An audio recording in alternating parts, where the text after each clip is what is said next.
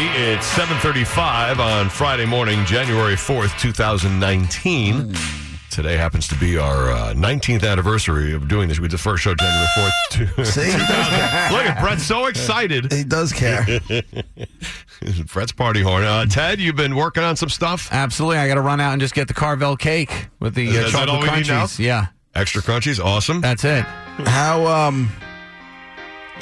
long have you been with us? 15?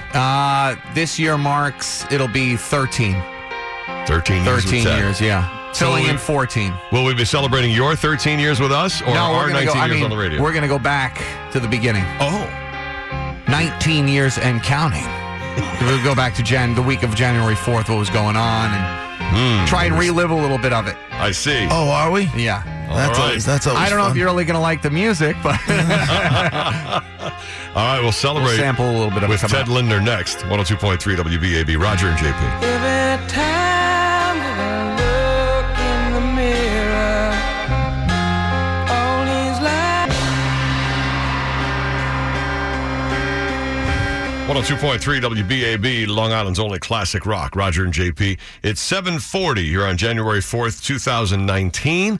It is the Roger and JP 19th year anniversary of this show. Anniversary. Happy anniversary. Brett is celebrating. Happy anniversary. For a cheerful toast and fill it. Happy anniversary. Be careful, you. Happy anniversary. This is a great scene from the Flintstones.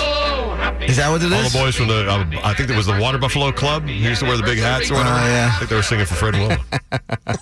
So what do you got there, Champ? So Ted, I always find What it we're going to do interesting. right here is go back. here we go. Way back. I always found it interesting, too, that January 4th of 2000 was a Tuesday. So you guys started on a Tuesday instead of a Monday. Mm-hmm. Right. Which was, I guess you guys had off for... Well, radio managers are very smart, so they probably had a really... they probably had a really genius reason to not start it on a Monday. Right. Could be. And you guys we were coming off of the whole millennium. Remember where everybody thought the world was going to end? That's right, Y2K. Just a few days before. Yeah. That was actually one of the best contests we ever did. Where we sent, the station sent somebody, you celebrated New Year's Eve twice. Mm-hmm. You went to see Bowie in Australia. And then we flew you from Australia. Yeah, because I put it together. We flew you to Australia, went to see David Bowie, and then from David Bowie, you came back, crossed over the international date line, and saw Ozzy. So you had 2 New Year's Eve concerts. That's pretty cool. Yeah. That's really cool. And when you guys started, it was you guys, and then who was here? Who was doing news and traffic and all that stuff? Tracy. Tracy Burgess was our news and traffic person, It was actually kind of Raj and Tracy, and I was supposed to just be the kid in the back of the just Right. It was the and three of us screaming. for a little while, and then, but that's officially when it became Roger and JP. I mean, Yeah. it was January 4th, 2000. Wow. Right. So, Ted, you went as in the Wayback Machine, I guess, and you're if you letting us know what's going on. Just to put you back in that time. This is an unbelievably cool and smooth celebration. Bill, for example, like just a few things, the notes that came to me right away was Bill Clinton was still president. Okay. John Rocker was public enemy number 1. That was what all of New Yorkers were talking about at that time. Remember John Rocker? With the 7 line? Right, exactly. Bill Belichick had just taken the For the Jets. coaching job for the Jets and then left. stepped down after one day. Right. The Yankees and the Mets hadn't played in the Subway Series yet. Oh, right. The World Trade Center still stood in Lower Manhattan. Of course. Right. On TV, The Weakest Link and Who Wants to Be a Millionaire were the big TV That shows. was 19 years ago. I can't believe all those stories that you just rambled off with, like John Rocker and all that stuff, Back the then. Belichick, like that was from our first, Right. when we first started. Right, And on cable, The Sopranos and Sex and the City were the big shows.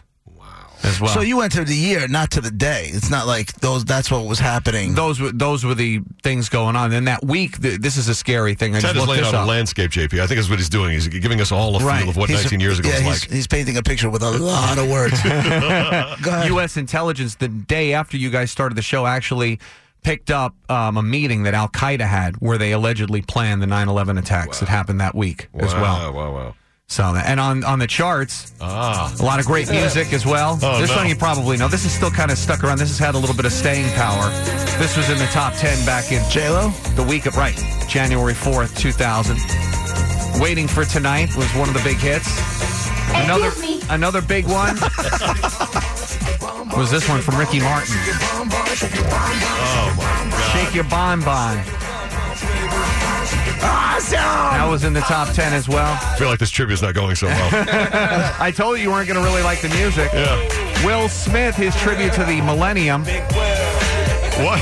This was actually the follow-up to Miami, song I did in karaoke the other night. But this was his whole tribute to the Millennium. That was on the charts as well. He would do a little rock. There was a little bit of rock on the charts then. Well, that's good to hear. Smash Mouth. God.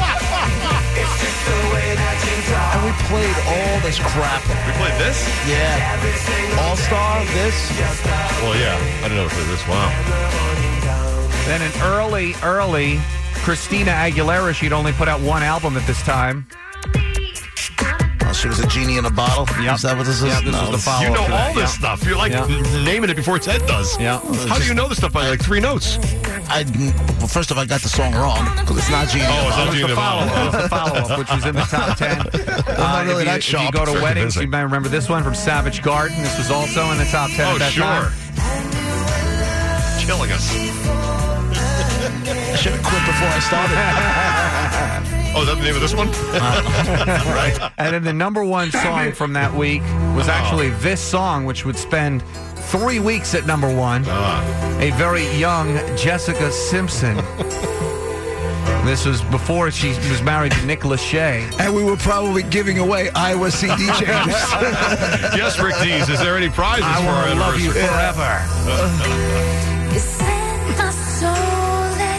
All right. So that was the number one song. Thank you, Ted. Wow, From this that's week to just- week, you got top movies. All in the right, box hold on.